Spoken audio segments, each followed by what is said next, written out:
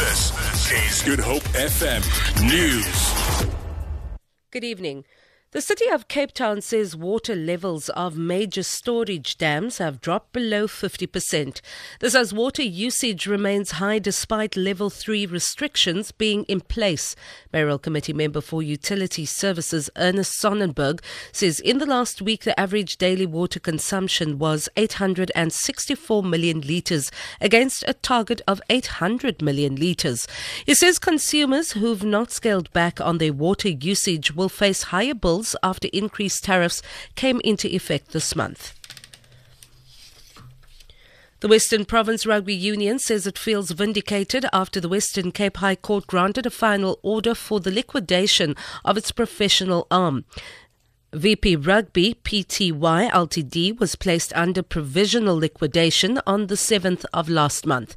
The court order gives liquidators the powers to cancel negative or non-commercial contracts.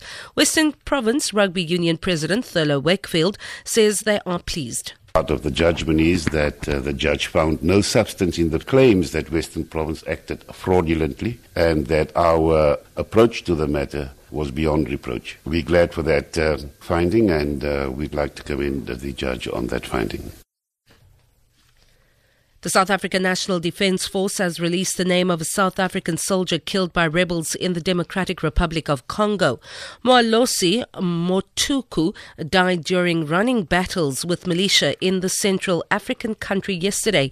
2 other soldiers were wounded after rebels attacked several bases during violent protests against President Joseph Kabila's bid to extend his term in office.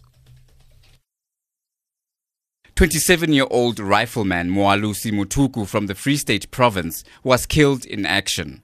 Sidumo Mbamali from the northern KZN is in a critical condition after sustaining a neck injury.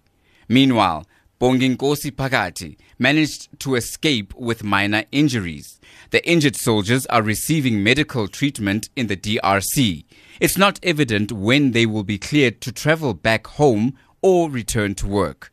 Meanwhile, the Defence Force says it will release the details of when Motuku's body will be repatriated once all the procedures have been completed.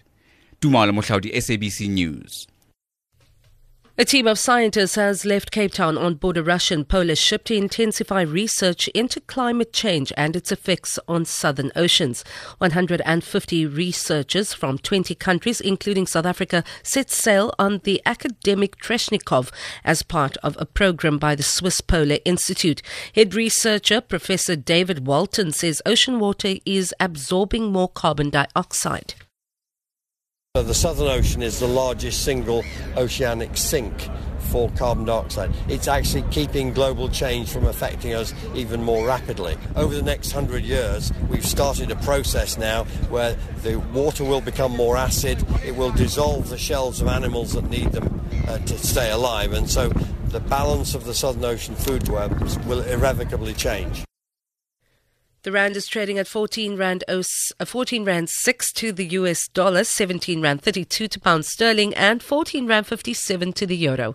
Gold is trading at $1,126, and the price of Brent crude oil is at $55.73 a barrel. For Good Hope FM News, I'm Vanya Klucher-Collison.